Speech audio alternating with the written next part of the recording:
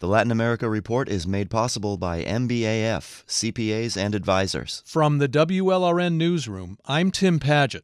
Colombia's highest court is about to make a ruling that could return the country to a total ban on abortion or bring it in line with Roe v. Wade in the U.S.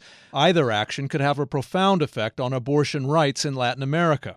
That region already has some of the world's strictest abortion laws. Now people on both sides of the debate hope a recent case will affirm their agendas. This has opened up the discussion. Marta Royo heads Pro Familia, a reproductive health nonprofit in Colombia that supports abortion rights.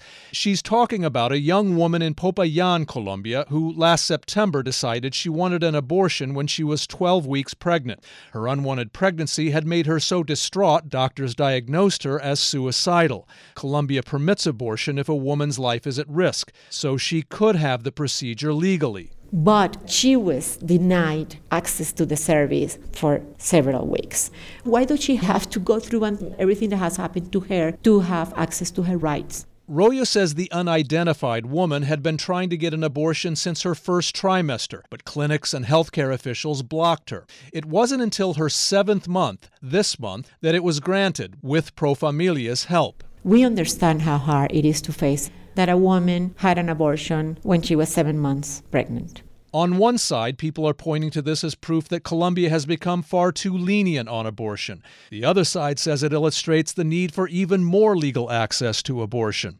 In 2006, Colombia's constitutional court did legalize abortion in cases of rape or incest, severe fetus malformation, or a threat to the mother's life. Now the court is studying petitions to expand that ruling and legalize any abortion in the first trimester. At the same time, it's hearing petitions to reverse the 2006 ruling and criminalize all abortions again. A decision could come as early as this week. If the court goes back to before 2006, for us will be a huge victory. Adolfo Castañeda is an anti-abortion activist in Miami. He directs Hispanic Education for Human Life International, a Roman Catholic nonprofit.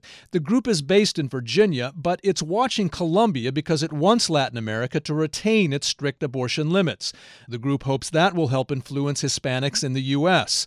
Polls show Hispanics are trending toward abortion rights. It would have a positive effect on Hispanics here, especially Colombians, realizing that in their own country, life is respected from conception to natural death, that abortion does not help the health of women.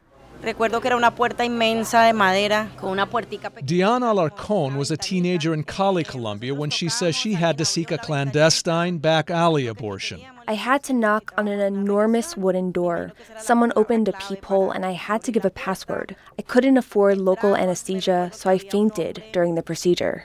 Today, Alarcón is an abortion rights activist in Miami with the nonprofit National Latina Institute.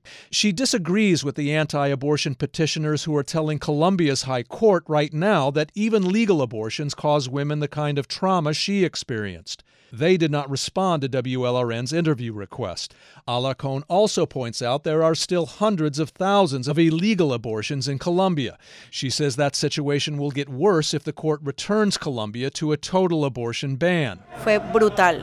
Que tú eres como un criminal. It's brutality, not just the unsafe abortion, but the feeling you're a criminal when you're really a victim of conditions for women in Colombia.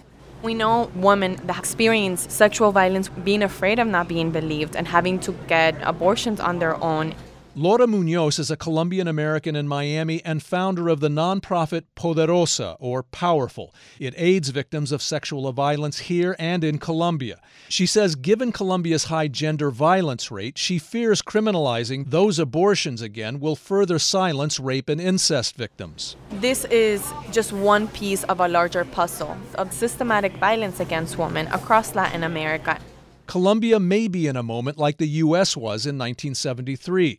Americans were conflicted about legalizing abortion, but a majority of the Supreme Court made Roe v. Wade the law of the land. If that majority exists on Colombia's high court, it could change expectations about abortion across Latin America. I'm Tim Padgett in Miami. The Latin America Report is made possible by MBAF, CPAs and advisors.